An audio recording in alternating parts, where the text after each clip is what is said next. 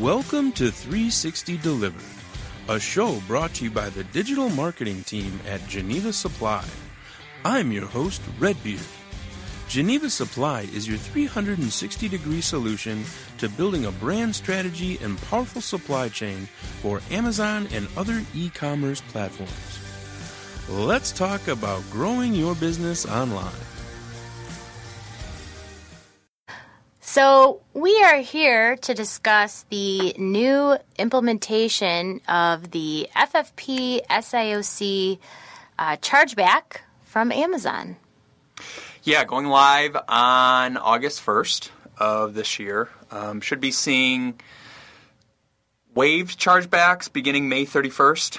So you're able to get an idea of what items specifically you'll be getting those chargebacks on, and also giving you an idea of what that is going to do and how that's going to affect your overall business. Yeah, so why don't we just talk about what the requirements are, and then maybe Luke, you can share that, and then I'll go into maybe some of the strategies that we're seeing brands take so that they can not have any disruption in their business. Yeah, sounds great. So the chargeback will be... The chargeback is going to affect items that are larger than 18 by 14 by 8. So the longest side can't be longer than 18. The median can't be longer than 14 inches. And then the height can't be larger than 8 inches. And then in terms of weight, we're looking at nothing larger than 20 pounds. So if your item meets one of that criteria, it is affected and will be part of this new program. Yes, and it is a fun. It's pretty. Yes, it's pretty. It's pretty hefty. It's $1.99 per item, per unit, per sellable unit that you ship into that Amazon FC for 1P orders. Yep. So right now, if you are a 1P vendor with Amazon, you are able to get a list of what those products are in Vendor Central. I believe it's under the dashboard. And what we've found is sometimes those lists can be pretty outdated and inaccurate. So what you'll probably want to do is just go off your internal list of products and your internal box dimensions so that you can kind of get prepared and have a more accurate list.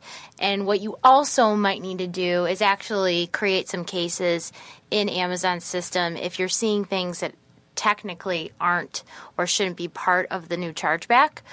So I'd stay ahead of that right now, and if there's things you're seeing on that list that are actually smaller or less than 20 pounds, definitely start working on getting those pulled off the chargeback list, because you don't want to have to deal with it after the fact. Well, and I think the other way too is even items that are larger than those dimensions and do weigh more than 20, and you may not be getting that charge back right out of the gate. It'll just be a matter of time before those get turned on. Yeah, true. That's a great point. Just because it's not on the list now, it doesn't mean it's not going to pop up later. So you're just better to kind of be honest with that information right out of the gate. So I guess what do we suggest, and where are we going to go from here as far as, the process and kind of what that looks like? I think if you're looking at the list and you're like, okay, I want to get this certified. So what is actually involved? So, what you need to do to get it certified is you have to get that ISTA tested. That's going to be sending samples of your product into a ISTA's testing lab, and from that point, if your corrugate doesn't stand up to the testing, really then go ahead and engineering a box corrugate that's going to be able to pass that test, which is not easy. Right. I think Amazon will give you a list of their a list of facilities if you're not familiar with one or where to go.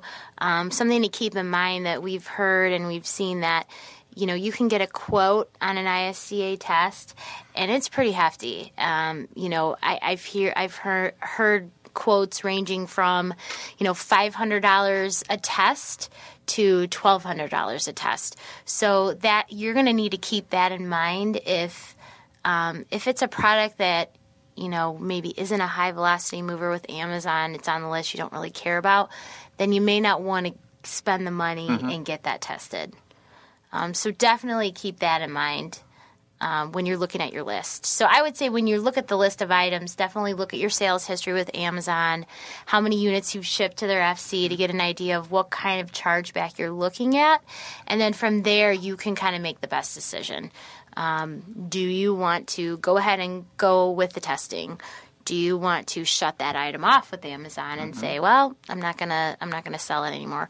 You could always go the drop ship route, because this new chargeback doesn't affect anything drop ship. So if you have a drop ship account set up with Amazon and you want to still sell that product and you're capable to do drop shipping, then set that item up in a drop ship code and shut it off with the direct or the fulfillment to Amazon method. I think the other thing you can definitely do is, when going the Seller Central route, is FBM or FBA. Yeah. That'll also allow you to keep that item live. Yeah. I think if there's any other situations that you want to consider, I think those are the routes that our brands are taking. Either they're going to eat it, or they're going to kill it, or they're going to test it, or they're going to drop ship it. So, but this is happening fast, and I would say if you're going to go the testing route, you probably need to start now, because I bet every brand is scrambling right now to get everything tested before August 1st. So. Yeah, exactly. All right. Well, this has been another episode. Thanks for listening. Bye-bye.